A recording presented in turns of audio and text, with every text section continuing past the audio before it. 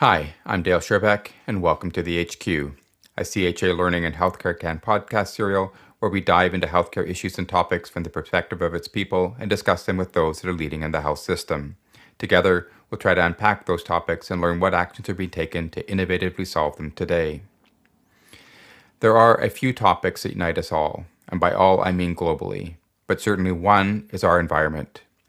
Whether we're talking about global warming or climate change, pollution of air or water, food supply, wildfires, or catastrophic weather events, we're ultimately talking about the sustainability of our world and the ecosystem upon which all life, and our species in particular, depends. I know some listeners may be fatigued by discussions of the environment. You may feel you get it already, and you may be inclined to hit skip on this because you're wondering, what does this have to do with healthcare or its people? To all of you, I will say, please listen, because you'll soon understand that this is very much a matter critical to healthcare. We'll be discussing why this is a people problem and a problem of health and for health, but importantly, that healthcare itself is part of the problem. It may surprise many of us in an industry focused on health to learn that by some measures, healthcare is in fact the third largest polluter, which is clearly contrary to creating health. But as is the case with most problems, therein lies the solutions, because healthcare is also one of the largest parts of our economy, because it is one of the largest consumers of energy, one of the largest purchasers of goods, and also one of the largest employers of people. Healthcare, therefore, has a huge stake in both solving this, but also has a huge amount of influence in the solutions. And health professionals are themselves critically part of the solution as well. One organization that is leading this is Health Pro Canada, a national group purchasing organization that is committed to making a difference to sustainability and providing health organizations with practical and realistic ways they themselves can make a difference in terms of how they procure products and services. To have this conversation, I'm joined by an exceptional panel of experts, including Kendra Fry, Vice President, Materials Management at Health Pro Canada. In her role, Kendra is responsible for the strategic oversight of several business units, including Health Pro's materials management portfolio that includes its clinical support services, nutrition, food services, capital equipment, and signature services. In this capacity, she drives new strategies to deliver the best value to members. Kendra is a certified supply chain management professional and holds an honors and Bachelor of Commerce in Management Economics from the University of Guelph. Also from Health Pro Canada, I'm joined by Elam Halan. He is the Clinical Director at Health Pro Canada and is a driving force in the realm of sustainability with his rich blend of experience in pharmacy, biotechnology, and business. With almost a decade in the pharmacy and clinical research space, Elam broadened his horizons with an MBA from Oxford University. This global educational journey ignited his passion for sustainability, prompting him to integrate these principles into his professional endeavors. Elam is a seasoned veteran in leading successful digital transformations within the pharmacy sector. He's keen on leveraging his tech skills to nurture environmentally responsible initiatives and bridge the gap between healthcare and sustainability.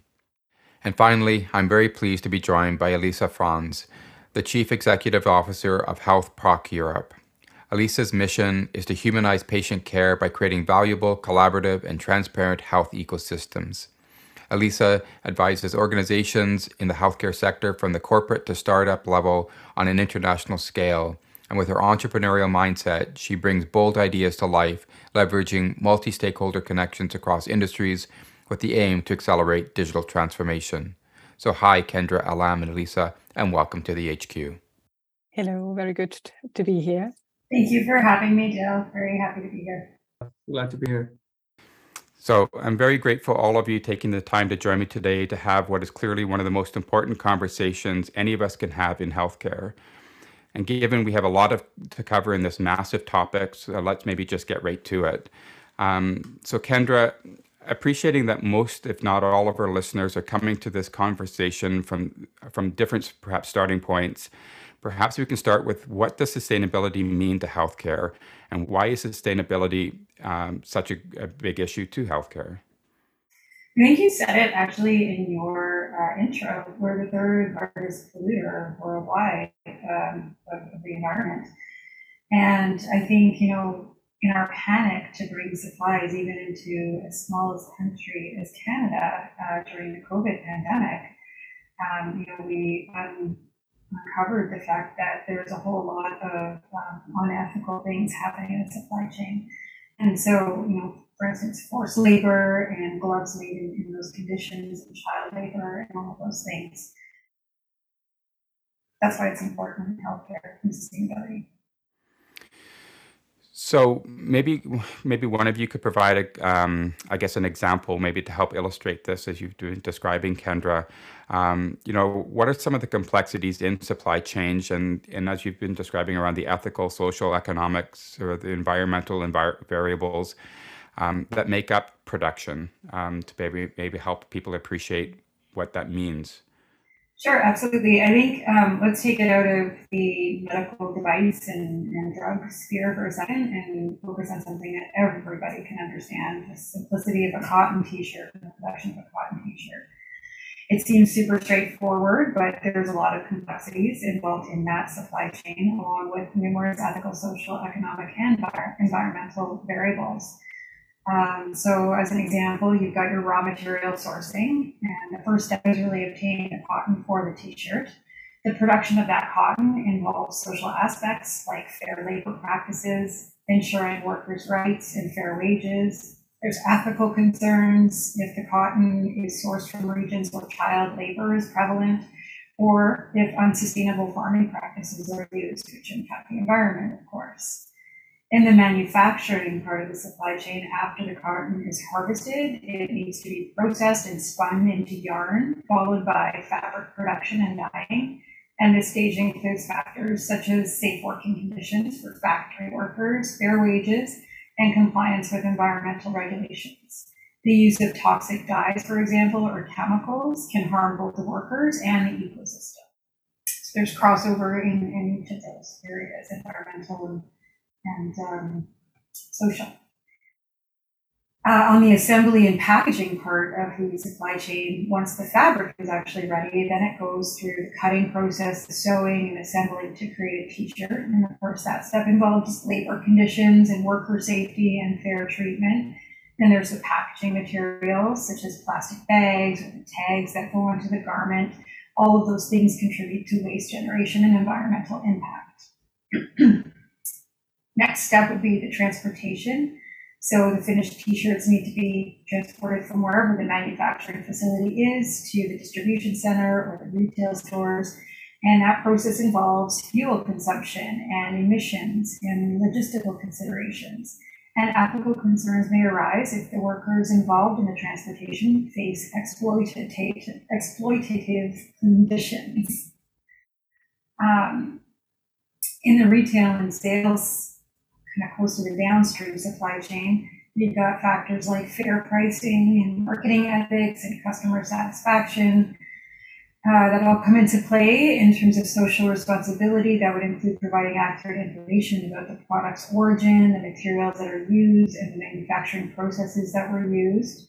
Economic factors such as profit margins and fair competition can affect the pricing and the availability of the t-shirt. And then once it gets to the consumer, the use and disposal of the t-shirt comes into play. And so consumer behavior becomes very important there. Ethical choices involve kind of proper care and usage of the product, reducing the waste and recycling, or donating unwanted clothing. Environmental impacts arise from the disposal of the t-shirt with considerations like landfill waste or the energy-intensive process of textile recycling. So end-of-life management comes into play here, and that's managing the disposable or the recycling aspects of the t-shirt. That's where things become critical. So ethical and environmental factors such as encouraging responsible disposable practices, promoting circularity economy models, and reducing textile waste. Kind of the big message there is high quality. You don't want to be buying fast fashion and sticking more into the disposal and landfill and making that process of recycling a lot quicker. Quality garments last longer.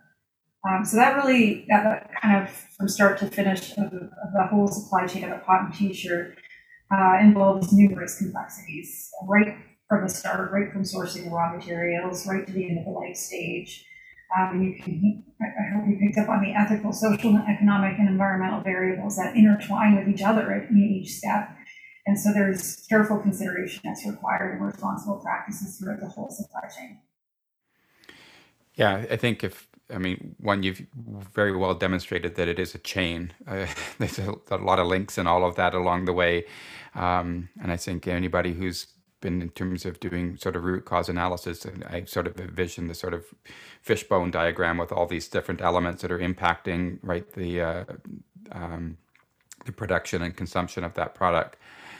But when we talk about sustainability, I guess it's a very subjective or normative sort of statement in terms of something being done sustainably or not sustainably. And how do we really evaluate what that is? I mean, can you put words or something to that helps us to understand is something being done sustainably or not? You're right, it is subjective. I think, at Health Pro, we developed a scorecard that measures key areas within the pillars, each pillar, sustainability, the social, the economic, and the environmental. We tried to keep it as binary as possible in the scoring methodology. So, for instance, and I'll talk about the latest version of the scorecard that we've done because it's not live yet. We're collecting feedback on it. But in the environmental area of sustainability, we're measuring the greenhouse gas equivalents, or ECO2s. And we've broken it down into scope 1 and scope 2, as well as scope 3. So scope 1 and scope 2 are its own question. And there we're looking for year-over-year reporting of the emissions, just for scope 1 and scope 2. And there we're awarding points in a particular RFP based on the percentage decrease in year over year when sales are normalized. Obviously, if you have more sales in a particular year, your emissions would likely go up. So normalizing sales, you can see what the true impact of any environmental initiatives have been with respect to carbon emission equivalents. On scope 3, we've added a question that is really about, it defines scope 3 emissions, it defines all of the different points within the supply chain where scope 3 emissions would be present. And we're just asking if suppliers measure any of those and which ones specifically they measure. Then points are awarded, it's not points on the yes or no. Obviously, if you say, no, we're not measuring that, then you don't get points for the next section. The next section awards points, and it's based on how many of those different aspects within scope 3 emissions are you actually able to track and measure. And so it's not empirical. It's not about the actual number, because getting arms around scope 3 emissions is the progress and the evolution in itself right now. Thanks, Kendra.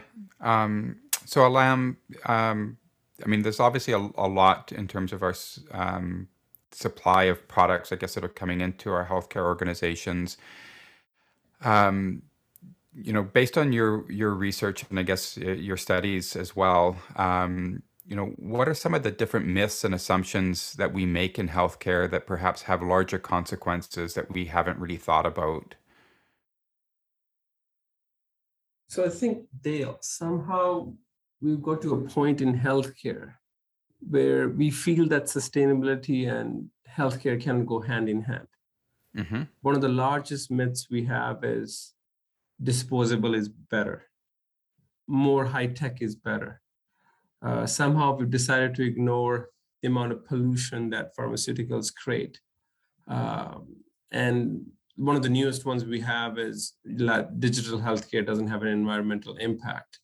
And the latest one being climate change doesn't impact healthcare. And, we can attest to the example of how the recent forest fires had a huge impact on people's asthma and other respiratory issues.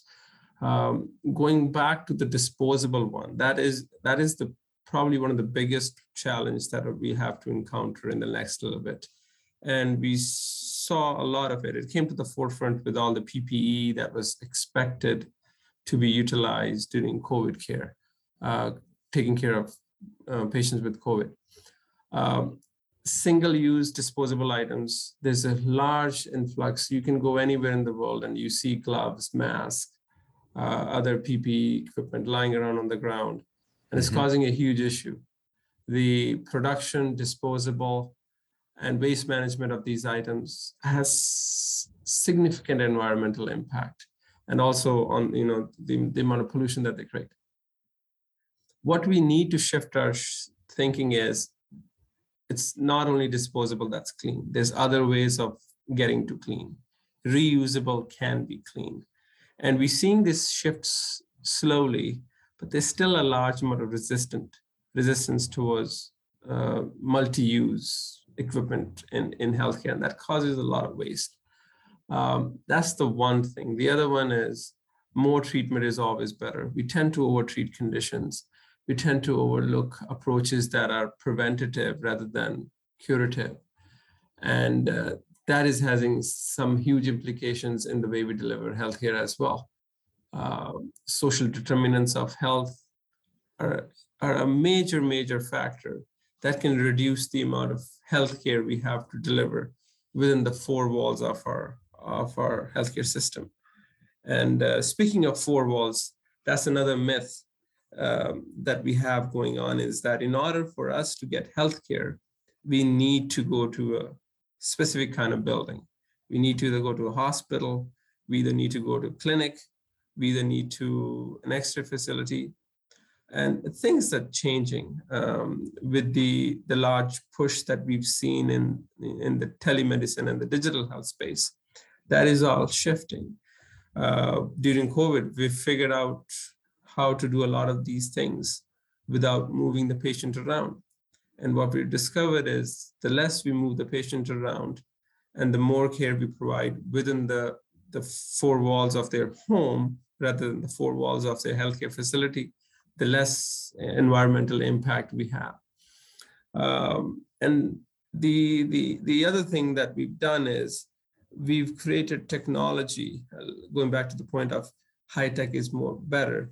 We've created technology that neglects, just like other things in healthcare, has neglected the healthcare impact.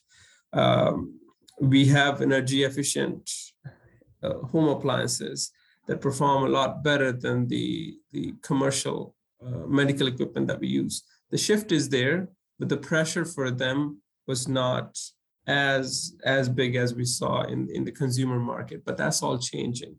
Hospitals are required to be monitoring, reporting on their energy consumption, and we seeing a lot of emphasis being placed on energy efficient infrastructure, optimizing their usage, and adopting renewable energy to reduce the healthcare sector's carbon footprint. So those are some of the things that we see that are happening in the space to recognize the myths and then work on the PR side of things so that people understand, but also have the technology available to replace some of these issues that we've recognized.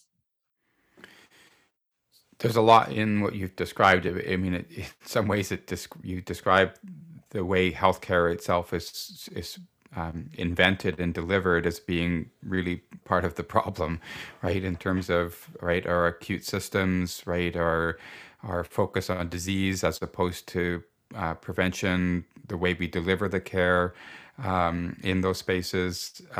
So yes, I think when we talk in other spaces about a transformation of our health system and how we talk about sustainability, often we're talking about dollars and cents and the people. But I think what you're clearly drawing a linkage to is that it's not. It is also about the environment when we talk about sustainability. So Dale, even when it comes to dollars and cents, it just depends on how do you measure dollar and cents. Like, it's cheaper to give medication for someone, let's say for the asthma, going back to the asthma example, but using like preventative medicine, preventative healthcare, social determinants of health, you don't see the dollar impact in the short term of things, but you see that when you expand. The same thing can be said about when we look for cheaper products, cheaper materials to be used in healthcare. Yes, in the closer sphere, if you just look price as a marker and you don't look at externalization of cost, you're able to get a cheaper product. But if you expand your horizon, you look at all the things that were not accounted for in that low price, you do end up spending more money in the long term. You do end up harming other places that then come back to impact you. So even dollar-wise, it makes sense to be sustainable. And we are seeing that shift in a lot of corporations and a lot of non-healthcare businesses. And it's just a matter of time before healthcare starts to realize how they've been externalizing costs, not even just in the production of healthcare products or pharmaceuticals or anything, but even the patient care itself. You need to look at the bigger aspect, the long-term horizon. And then you start to say that it makes sense to be socially responsible. It makes sense to look at the social determinants of health. It makes sense to procure products that are sustainable for our environment from every perspective, including the dollar value. That's I think, and it's a good addition, and I think it segues into my next question as well, because I mean you're certainly focusing on the importance of language there. So maybe I can move to you, Elisa, from there. And so, as we talk about sustainability and environment and the impact that language is in terms of how we choose to define that, and I think Alam's just made some good points about that. It certainly helps us as individuals to really understand, I guess, what we're talking about and to make it personal as opposed to this larger, allegory about something else that's happening to someone else somewhere else. So based on your experience about what's happening perhaps in Europe, given your space, what would be your advice and perspectives on this and how it's being managed on your continent?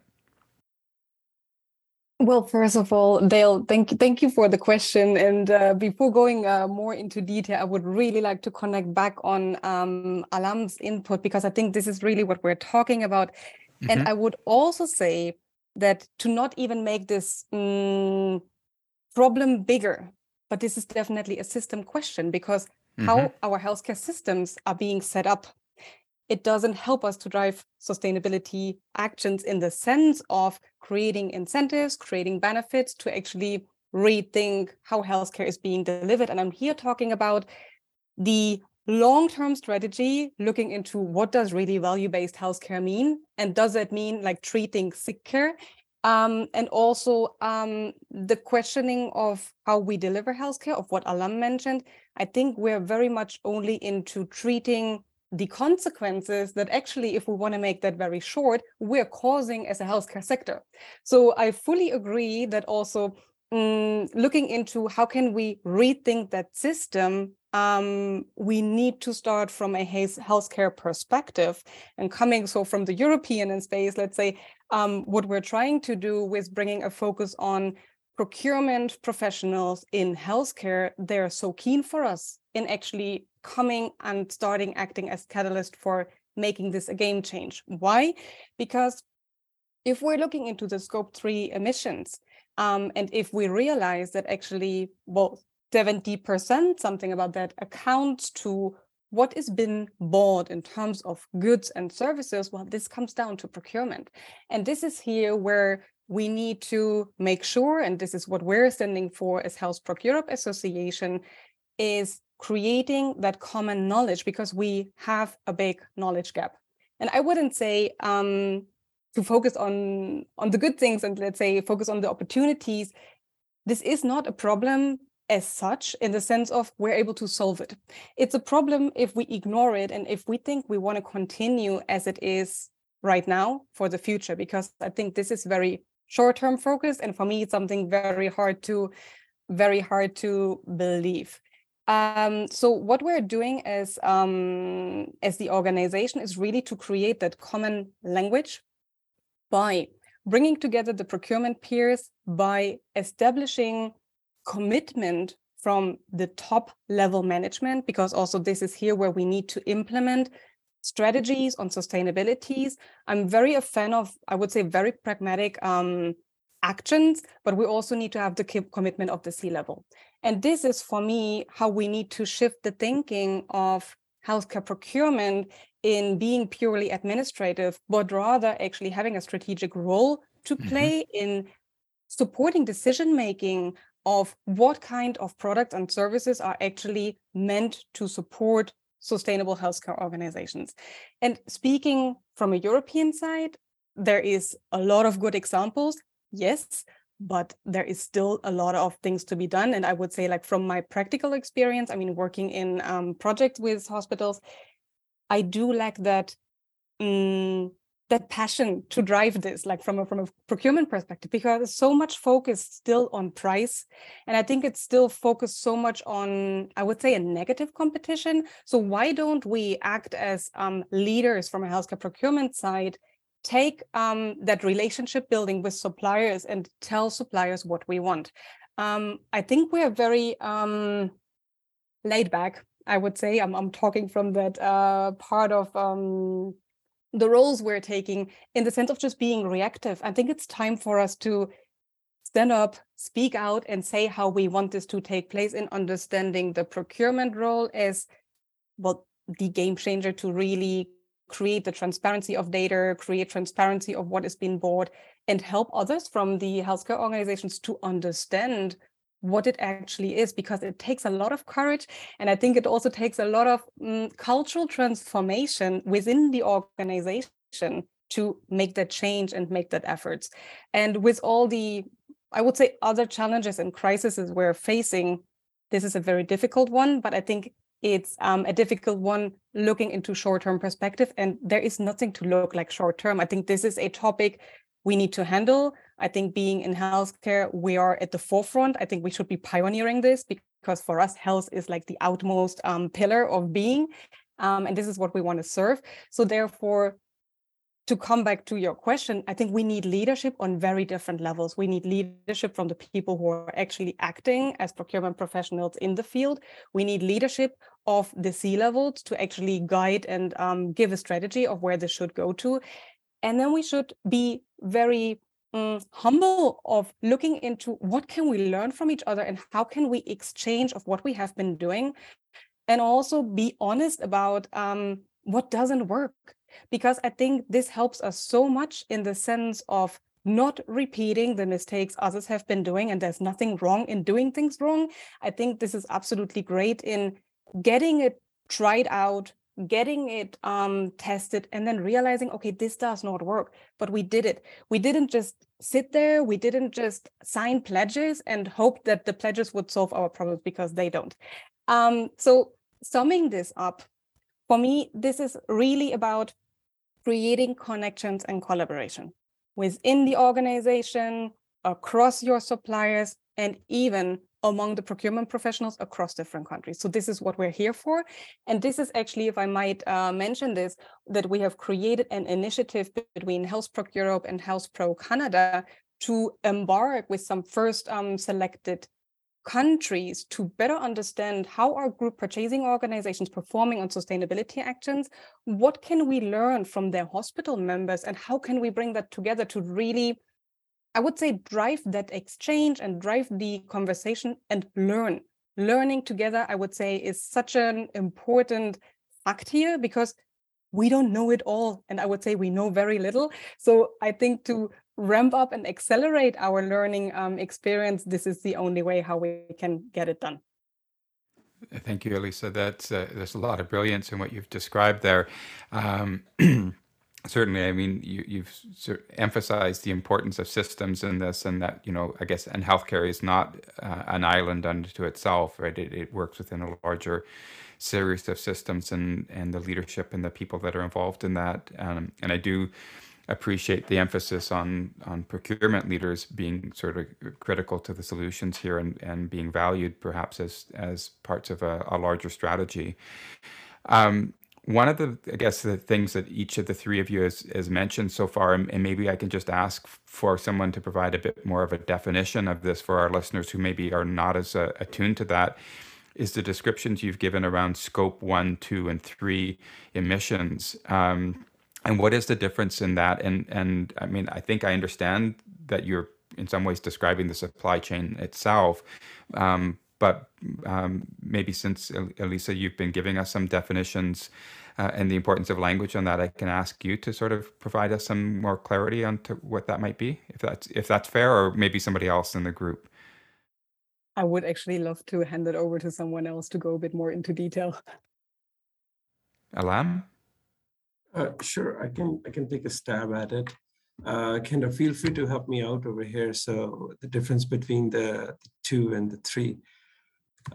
So basically, if you look at any company, any organization's emissions, scope 1 is coming from sources that a company directly controls.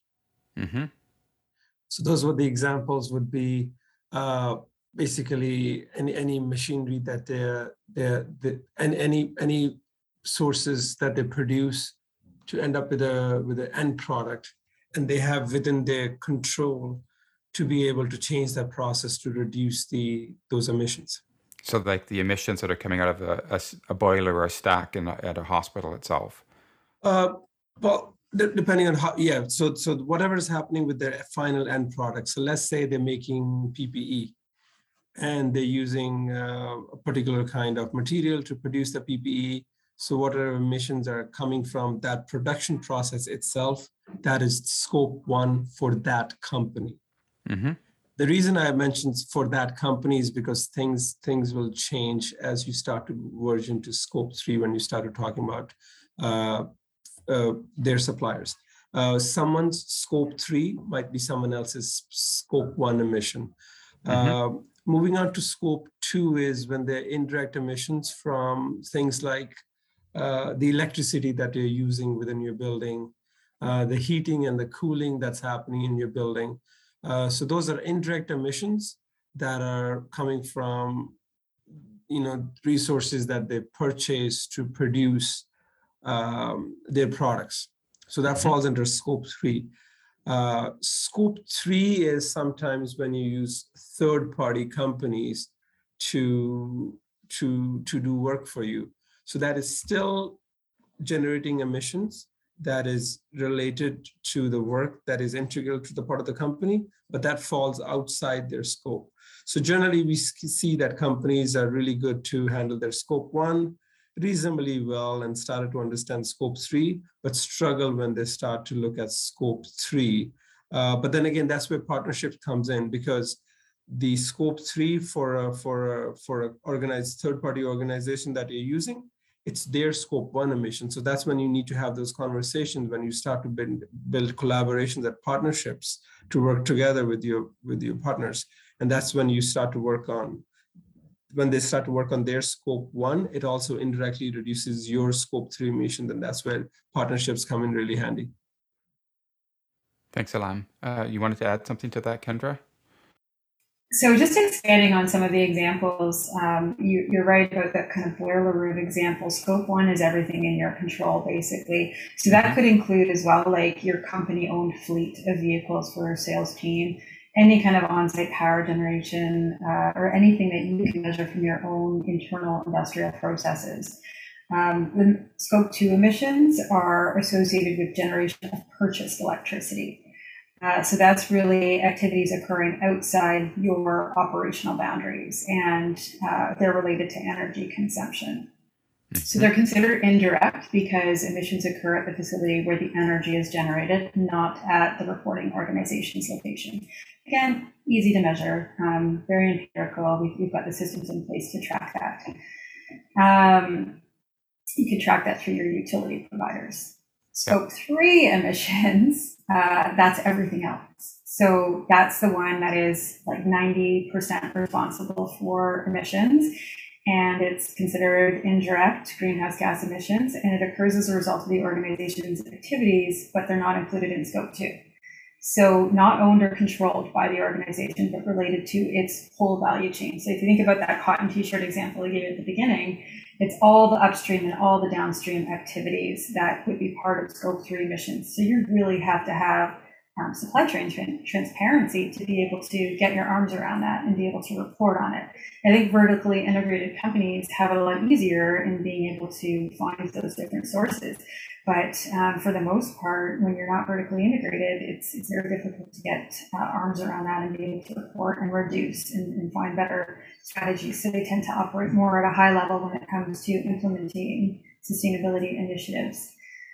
Yeah, so that I think in the supply chain management side, I guess, is when a product is being manufactured in another place or by another company, it could be through a high intensity sort of production process that perhaps uses a lot of energy or has a lot of other kinds of emissions. And there can be some that manufacture that same product using less energy and less pollutants, and that would be the difference between how you measure those from your perspective for your scope 3. But I think, as you've been describing, Alam, for that company itself, those are scope 1 emissions because they have direct control over them. But your choice to use one supplier over another supplier would change your own utilization, I guess, or your scope 3 emissions impact. Am I getting that right? You're absolutely right. You're Yeah. right. So, and that's exactly what we're seeing. So that's where we see the difference between companies that are ESG aware and the companies that are deciding to ignore it in terms of short-term profit. So your choice of your supplier, and sometimes those suppliers are not at the same level. So you of understanding their ESGs and working with that, and that's where some companies chose to partner with their suppliers, work together, versus other companies have decided to ignore it. And that's where we're seeing a major differential between the two kinds of companies. Ones that are actively working on their scope 3 through partnerships with their suppliers, and the companies that are deciding to ignore that and either planning to tackle it later or for financial reasons deciding not to look at it. Right, and then coming back to the points that yourself and Elisa, I think, were making, and choosing perhaps a supplier that is selling a product cheaper may come at a greater emission cost, and therefore cheaper isn't necessarily better, I think, as we've often hear. But Alam, I think you touched on it a little bit more, but maybe just to sort of probe on that, perhaps more if you want to add more. How does the question of where and how healthcare is delivered impact our sustainability? Yeah, so it's again about how stretched your supply chains are in terms of procurement. The more supply chains you stretch, the more resources that you use, and we see the same thing in healthcare as well. In most cases, we see a patient would have to go to multiple places in order to accomplish one healthcare visit. For example, they can go to the family physicians who can refer them to a specialist, and then further on, they can be referred to some diagnostic testing. And as you can imagine, all this generates a much higher carbon footprint versus if we are able to deliver healthcare with a sustainable hat on, when we start to account for the patient's time, for the patient's travels, and all those kind of things. And traditionally we haven't looked at them. Traditionally, we've always thought it's cheaper to compartmentalize and deliver healthcare in a batched manner, but we're seeing how that quickly unraveled during COVID. And also looking at that medical facilities that we always strive for is one place with all the facilities, but that also starts to produce concentrated pollution. It does produce concentrated healthcare, but at the same time, it also produces centralized pollution. And that is another theme that we are seeing. Healthcare systems have acknowledged it. We see ER visits in Canada and Ontario delivering medicine services for the patient as well, which is a first. Before pandemic, we never thought it would be possible for you to be able to have a telemedicine visit with your hospital, just because the way the financial incentives were in place for the hospitals to deliver the healthcare. But COVID, with some of the positives that we've seen through it, has decided to open up a whole different way of funding healthcare. And with that, we're seeing more and more of that happening. It remains to be seen which way we go back as the pressure from the pandemic is lifted.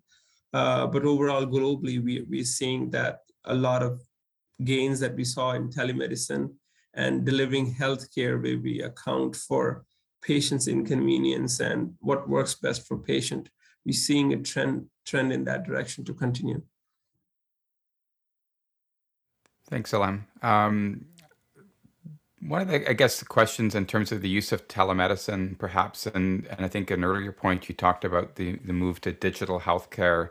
And I'm not sure if any of you sort of maybe feel comfortable to weigh in on this. I know it may be a bit more complicated, but the healthcare for the last, let's say, decade or two has been moving towards a digital transformation as we describe it, like the rest of our economy, but certainly a move from paper, paper charts and paper information, all this right into a digital space. So, we're saving trees on the one hand in this move to putting everything in a digital format. Is that better? And what are the consequences of that in terms of our sustainability and our environment? Can I take a stab at this one? This one's really close to heart for me. Sure. I actually spent the first 22 years of my life in India. One of the things that I noticed that was different over there compared to over here was over there, it was a paper charting system, of course. That was the 80s and the 90s. But what would happen at the end of that interaction was whoever the physician was, they would hand that paper copy back to the patient. So every patient would carry around their own chart with them. And that just became their responsibility. So every family member, every household member, they would have their own chart. They would go to different physicians, take the chart with them. The physician would contribute to that chart, and the chart goes back to the patient, and the patient decides to give it to whoever they want to. So when I came to Canada, I saw, that was 2007. So at that time, we saw computers being used in clinics, the documentation of the chart, but that chart was never really shared with the patient. It was more for the healthcare provider to maintain their own records. And that's when we start to see a lot of issues that we saw. There's collaboration of care. We're delivering care to the patient, but patient really has no access to the healthcare record. And it was all fragmented because every place they went to, they maintain their own paper copy or even electronic copy. It doesn't matter, right? So we're still trying to solve this issue. But the patient's own patient-controlled health record is another movement that's gaining momentum. The North American market is a little bit at a disadvantage because what happened here was we got to computing sooner than some of the developed countries. So because we got to the computing sooner, but the computing power and internet was still new. So we got computing before we got really before we unleashed the power of the internet. So what happened was we started to make electronic copies of the paper record. It's truly not a digital system. It's just an image file of a thing that looks like paper, and it's technically is still paper. So we did it that way. And then that kind of became known as a digital health record, but it's really not. And that fallacy has done more harm than good, because if the yardstick that you decide to measure digitization of a healthcare system was how many physician offices are using electronic charts, it's pretty high. But how many of those charts are truly digital and can be shared seamlessly with other providers, then that changed the whole perspective. Then we are far behind with some of the developing nations, which never made that transition to the paper to the scanned version. And they've actually just jumped from using paper to using truly digital system. So they have an advantage of not dealing with the friction of what we're seeing in North America. And coming back to your point, so that's a struggle that we deal with. Once we get to that point where we see that healthcare records are truly empowering patients. I'm not saying freely available because the privacy concerns and everything, but there's ways around it. We have technologies that can allow, going back to my initial example of patient controlling their own health record, holding it in their own hand and deciding who to give it to. We have those technologies in place. Once we start to utilize them, we'll see a lot of impact that we didn't see with the first iteration of our so-called digital or digitization of health records. Thanks, Alam. Yeah, you want to add something to that, Lisa?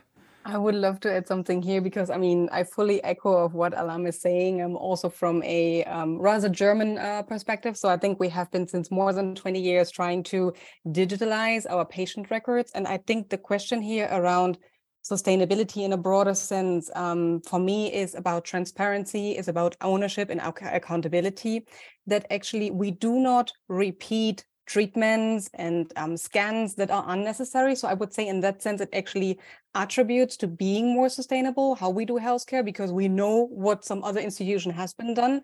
Right now, how I can see that it's so siloed, rather in missing out one activity, we do that double. So I think that's not very helpful, neither for the economics, nor for the patient, nor for the sustainability. And I think digitalization can do a lot to actually help us bridge certain activities and create that interconnection between primary healthcare providers, the hospitals, the home care. And I think that interconnectedness is a key towards a more sustainable healthcare system. Of course, we shouldn't forget, yes, every search we're doing, every electronic device we're using, we're also, creating emissions, not said that, but I think it can reduce the double work, triple work that sometimes has been done due to a better overview of what has been already performed. And then looking into, and I just want to give a good example because I was very impressed actually how Portugal has been doing this, being a very centralized healthcare system. They have a lot of information on how does what kind of hospital do perform, who is working in what kind of hospitals. And again, obviously, privacy is always embedded in all these information. There is no question, but they have this overall view. And I think that helps so much in taking better decisions from a strategy point of view, from a national healthcare system into like the different healthcare institutions.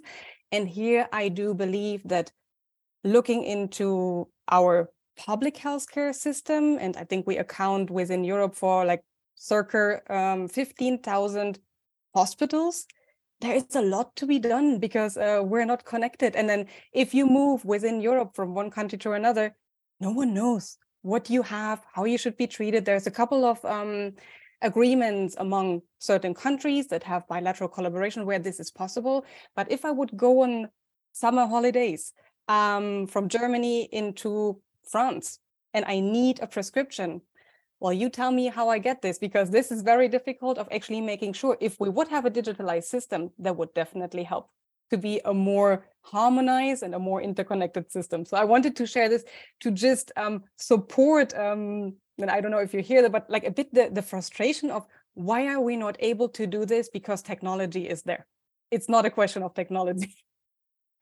Yeah, I'm smiling a little bit because I think what you're describing is in Europe, which is right, a continent with many countries, is what happens in Canada, a single country with 13 provinces and territories, where we can't do the same thing that you describe, even though we are the single country. So, anyways, it seems like a bit of a wake-up call. But I'm talking about, I guess. So maybe segueing from what you've just been describing, Elisa, and moving to you, Kendra, around transparency and how we use all that information for making decisions. How do we make better decisions in the space that we are in right now, Kendra? Oh, you're on mute again. I don't know why I keep putting myself on mute. I think awareness is probably the first step towards better measurement, more informed decision making. At Health Pro, our scorecard is designed to assess an organization's sustainability footprint as opposed to sustainability at a product level.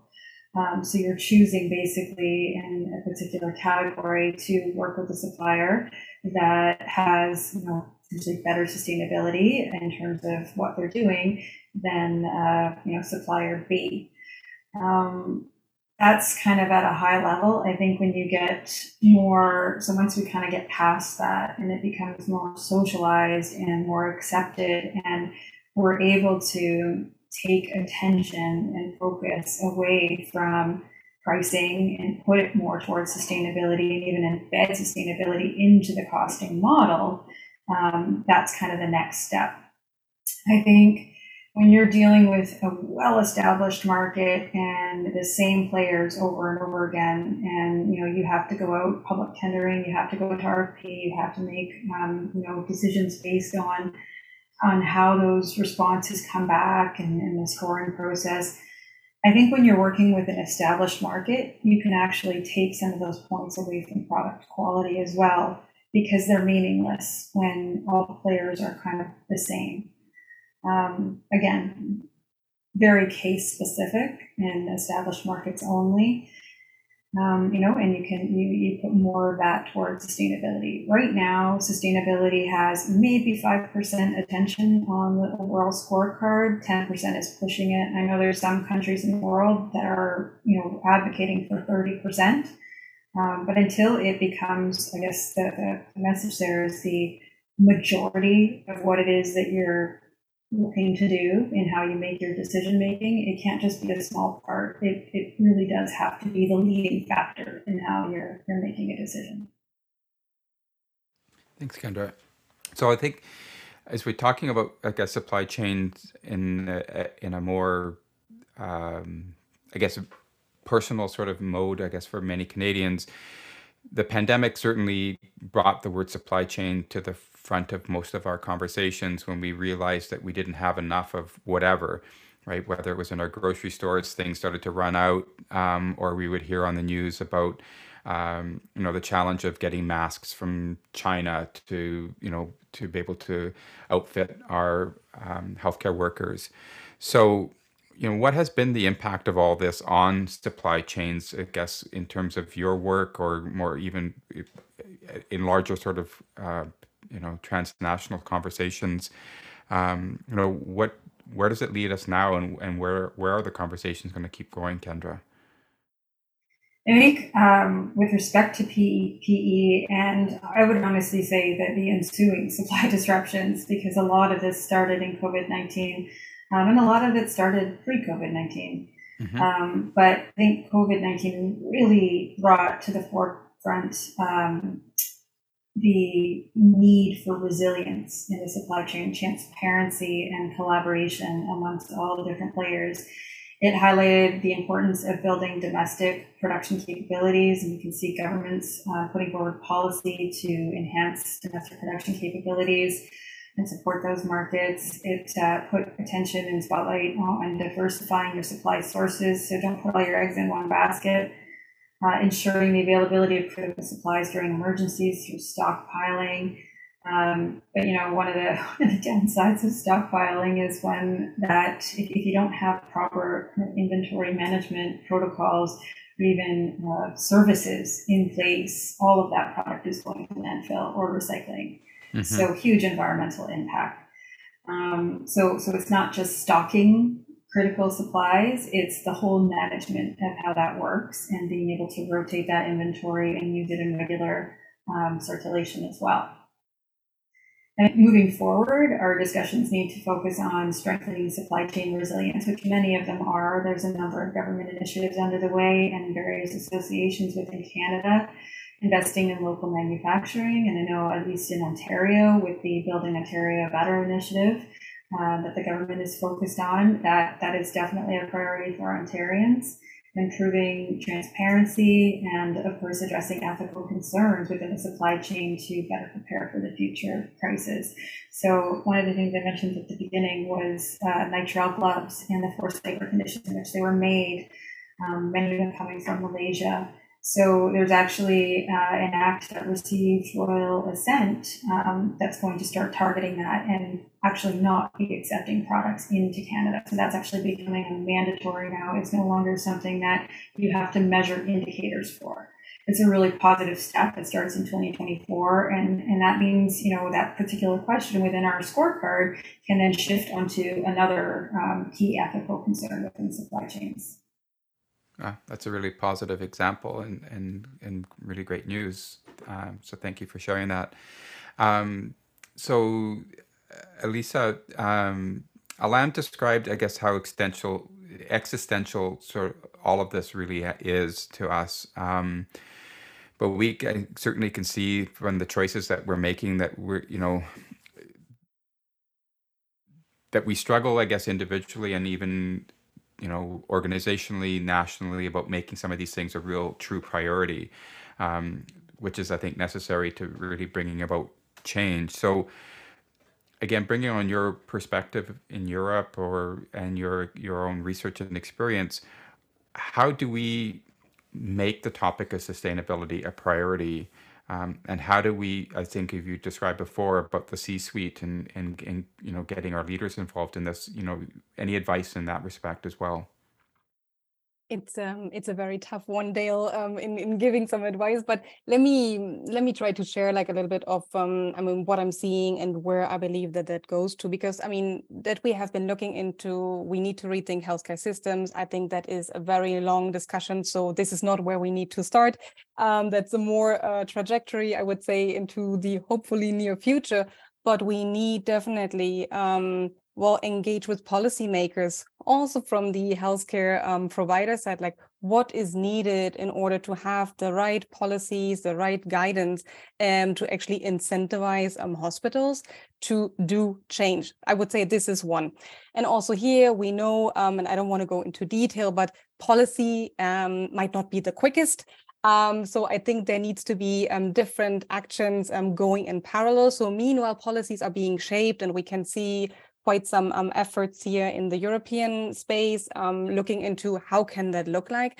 Also from a fair point of view, I would say, how do we not disadvantage smaller organizations, bringing up like tougher guidelines, how do we deal with CO2 taxes? I think that's all very valid conversations that are happening. And I think it's also important that we define like the policies that help us become more sustainable as healthcare providers, healthcare organizations.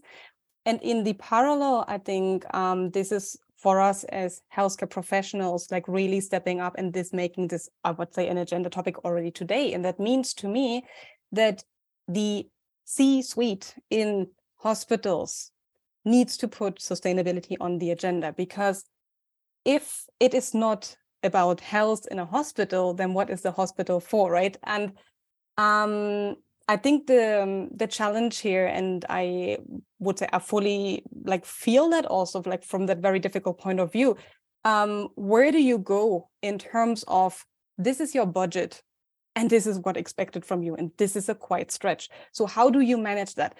But I would say that is also a very difficult question to be solved. And I think this is also where the policy making needs to come in to actually incentivize these kind of behavior and incentivize these kind of actions.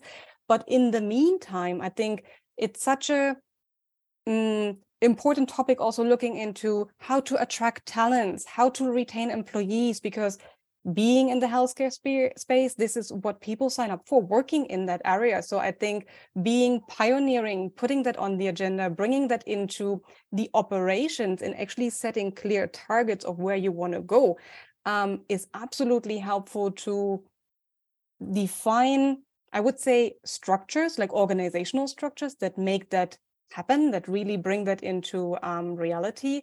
And I just want to bring back that number of the 5% that actually the healthcare sector emits in terms of global emissions. This is double as the aviation sector. So like, if this is not a call to action, I mean, I wonder what really does move us, right? So for me, this is about leadership. And as I mentioned before, not only C-suite, also us as individuals taking ownership and being accountable for what can we do better.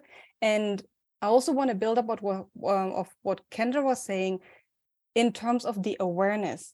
I think we need to build skills because we do know too little. So we need to invest in the organizations, bringing the right team members on board, bringing also the right innovation actually into the organization to do change.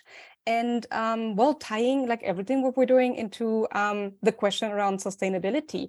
I remember these discussions taking place when we were discussing digital transformation. I have the impression we're back to that same discussion. We changed the topic, and this is not about, I would say, hiring one sustainability manager, but this is really like making a shift towards like everything what we're doing here. We want to strive the sustainability decision making, and this step by step. We are not changing everything from today to tomorrow. And I think this is also for me a call out that due to the complexity, it's like starting small, but looking into what it is that we want to achieve. And this is for me the leadership that needs to set out the strategy to actually help the teams to accomplish with very concrete actions and measures of how we can improve from a healthcare provider side. Yeah, and I think it makes very good sense, Elisa. I mean, and from a leadership perspective, in terms of developing cultures and values, I guess that everybody else operates under. I can certainly relate to, a different part in my own career when I worked at a mine in Canada's north, and I can't remember what the actual percentage was, but it was somewhere between 20 to 30% of the cost of operating that facility was its energy consumption, because everything had to be brought in. All energy was burnt on site. It was all diesel, and it all had, right. So they had a huge impact, I guess, coming back to our conversation earlier, on their Scope 1 emissions. But it was also their greatest opportunity to save money and improve their profitability. And so they had an initiative to engage all members of the organization, at 1,000 people, for ideas that could be brought forward to reduce their energy consumption. And so you had, everybody putting 1,000 people putting ideas into a suggestion box that would ultimately go up the food chain to be implemented as ways to reducing costs. And I would suggest that some of what you've been describing here is trying to engage our own healthcare organizations and system in a similar sort of opportunities for innovation, not just coming back to your point around cost savings, Alam, but ultimately around the sustainability of our health system and the impact, I think, as you're describing, Elisa, that it has on our global environment. So yeah, there's certainly a lot in there. I think you guys are all describing exceptionally well the systems that we operate in, and that nothing is sort of separated from that. And the important role that our leadership has to have, starting with dialogue and conversations, as you've been describing. So what hope can you bring to us in terms of what is happening globally? Because there's been certainly, I think, a lot of conversation here on the problem. I think people will finish this podcast understanding, we have a problem, and healthcare is part of it, and it's certainly part of the solution. But what's the glimmer of hope that we can give to our listeners here, Alam? There's definitely more than a glimmer of hope here. I don't want to end the podcast on a low note, but there's a lot that's happening. The one good thing we have going on in healthcare is we focus on people already, and there's only two problems in the world right now. There's only two real problems. One is people, and the other is planet. And healthcare already has a strong people focus. So we already have half of our focus right. And sustainability is something that is a focus of most, if not all, healthcare organization. It's just the how to that's where they get it wrong. It's not that they don't want to. It's just the path is very convoluted. And that's greenwashing and those kind of things haven't helped. But we've made mistakes. We learn from them, and we are trying to get the focus right on both these problems, the people and the planet, at the same time. The other thing we have good that's going on for us is there's a lot of industries that have done this right, for-profit industries. So we don't need to fight this without having an understanding. The one cautious thing is, in healthcare, we always try to replicate, and that's where we make a mistake. Healthcare is different from other industries. Solutions that work for other companies when we try to replicate in healthcare, they don't work well and we give up and then we say healthcare is different, doesn't work, move on. The thing we need to do is we need to reapply the solutions that work for the other organization, other industries, and that's where things start to get interesting. When we see what they've done right, we analyze it, how we can utilize in healthcare. That's when things get interesting, and that's when we start to move mountains. Telemedicine is huge, and we've had it around for a long time. We just never thought it was possible to use it for healthcare until now, when we were not left with a choice. Then we had to figure out, we had to reapply to healthcare. There's greener healthcare facilities, and that's the big challenge we have in Canada, the infrastructure that is required to make facilities that are greener, more sustainable. That's the challenge. The investment that's required has a huge price tag. But then again, comes down to in what time frame are you looking at this price tag? 10 years from now, we may have a completely different crisis that we won't be able to fight this one through. So applying that lens, yes, it makes prudent sense to make those investments. The reduction in packaging is a big one in healthcare that we're seeing. The plastics, using biodegradable material, green packaging, that's making a huge impact in the way we deliver healthcare. And also on the prescriber side, we have a younger generation of prescribers coming out, understanding what happens downstream once they write a prescription and give it to a patient. So having that lens as well, there's global organizations such as Healthcare Without Harm and Canadian ones such as Cascades that are focusing and helping healthcare providers solve these problems. We cannot do this on our own. Collaboration is the key, having very healthy working partnerships. And that's what we've been trying to do at Health Pro Canada as well, having global partners such as Health Proc Europe, trying to solve these big problems, knowing we can do it and knowing that we cannot do it alone, and knowing that we have partners that we can do this with is the biggest glimmer of hope that we can get out of this podcast. Thanks, Alam. That's uplifting and is more than a glimmer, I think, as you describe. So I know we're getting close to time in terms of our conversation here today. I feel like we could keep this going for much longer because we've just touched the surface on so many of these topics and issues that are, so pervasive. But, maybe I can just sort of bring it back in terms of any final words that you want to share in terms of, the conversation we've had here today, and ask if there's either other thoughts or reflections on where we've landed so far. So maybe I can start with you, Kendra. Sure.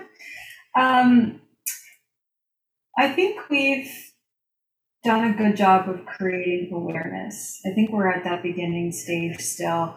I think there's a lot of opportunity to do a lot more and in a more refined and focused way. But I think, just to summarize what it is that we do today, we provide data to assist with more informed supplier selection decision-making in a more sustainable way. That could evolve into making sure that there's more attention on the scorecard towards that, i.e. more weighting for the decision focused on that to help hospitals make more informed supplier selections, working with companies that are scoring better in sustainability. We educate, information share. We have several webinars in a year, as well as our sustainability rounds where we're engaging global partners as well as experts in industry to just provide their perspectives and just sharing that with the community at large. We don't really restrict registration on that. It's something that everybody should hear. So that goes right across the spectrum. I think it also becomes a collaboration and knowledge exchange. I can't think of anybody that walks away thinking, yeah, I knew that already, I didn't learn anything. There's always something to be learned in a nuance or in an approach or in a story or a case study. in these discussions. So it's still good to get together and just talk, simple as talking about your stories and what your progress has been in a year. I think we do a great job with advocacy and influence. We leverage that collective purchasing power amongst our members and talk to our suppliers in total about it. We offer public webinars where they can all attend and learn about the sustainability scorecard and why it's important and where it's going and how it's evolving. We're even looking to create an awards program that incentivizes suppliers who have shown year-over-year improvement or continuously score high based on our changing measures of sustainability as we evolve as a sector. I think where we stand to do better and where we'd like to go is in the data and reporting sphere. So being able to collect and process the data into information that can make better informed choices. Right now it's fairly manual, and I think we touched on that with respect to EMRs and the lack of connectivity in the system. A lot of these measurements are manual. There's not really a way to process them in a streamlined way. So a lot of effort goes into creating a very little bit of information. So that potentially could be, an area of development for us. Thanks, Kendra. And yes, I mean, I know, and just for our listeners, this isn't an infomercial, right? But I think it is awareness building, and I think without being explicit, I think you've all made it, I think, very clear about the value that organizations like yourselves, can play within helping other organizations, address their impact on sustainability, emissions, or supply chain management positively. So I certainly would encourage any listeners who want to learn more about either Health Pro Canada or HealthProc Europe to visit our show notes and look at your organizations for more information, your leading practices, your advice and solutions that others and examples that others can learn from to certainly help them through this journey, because we're certainly all in this together. Any last words to you, Elisa? Well, like really last words, because I think Alam and Kendra made absolutely the point. And what I would like to play back to you both is I think you're doing such an amazing job at your group purchasing organization. And for me, honestly, this is also where like a role model can take that lead of actually helping hospitals, of guiding the way, of, setting a system and a way to work, because I think this is so important to create that inspiration, to guide along the way, to make them feel that they're not alone, because this also from our point of view, being that association rather of the individual procurement professionals, this is what we see so valuable, because sometimes it feels awkward for one individual to put out a question because they're fearing like, oh, maybe I'm the dumb one here in the room. And actually we're not, we're all like new in this. And I think this is what I would like to give away. Ask your questions, bring in your ideas and your thoughts, because this is for all of us actually to start this, and this is for all of us to think about it. And this is like for us to leverage as a network of connecting the different dots, of creating the synergies and bringing out what each individual person, but also organization is doing to actually show the whole bandwidth of what is going on. And I think that's the beauty, like from a global point of view, that we're trying to leverage among our both organizations. Yeah, and I think, not to overstate perhaps what should be obvious, right? But if our healthcare sector in Canada is 8 to 10% of our GDP, right? The strength of everybody sort of rowing in the same direction, making informed choices together around where we purchase things or how we do things, is a very strong incentive, right, for suppliers and others in the industry, right, to perhaps make changes. So there's a lot of influence in that space, and I think one of the key points that I've heard throughout the conversation here today, which is that, and I think as you've described in some ways, Alam, right, that we have two issues about people and planet, right, but that healthcare itself is an outcome, I guess, of sustainability, right? I think is in some ways, right? If we do the other parts properly and well, we will be healthier. And so the impact or performance of our health system and the health of our people will be reflected by the health of our planet. Yeah, I've really enjoyed the conversation. Thank you for sharing your experience with me and our listeners here today, making something that is really, I think, quite complicated, with a lot of variables and aspects, I think a little bit more relatable, so that hopefully we can all take action together on something that is ultimately important to each and every one of us. Thank you so much, Dale. Thanks so much, Dan. Thanks for the conversation. Thank you. Take care, everyone. You've been listening to the HQ, and I'm Dale Sherback, your host. You can find this and other future episodes on the CHA Learning website, Apple Podcast, or Spotify. We'd love to hear what you think, so please follow us on our other social media channels. Thanks for joining us in this discussion today. Please join us next time.